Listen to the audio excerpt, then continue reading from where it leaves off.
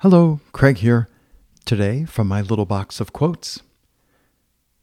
To paraphrase Jim Lower, the power broker in your life is the voice that no one ever hears. How well you revisit the tone and content of your private voice is what determines the quality of your life. It is the master storyteller, and the stories we tell ourselves are our reality. For instance, how do you speak to yourself when you make a mistake that upsets you? Would you speak that way to a dear friend when they've made a mistake? If not, you have work to do. Trust me, we all have work to do. Tim Ferriss.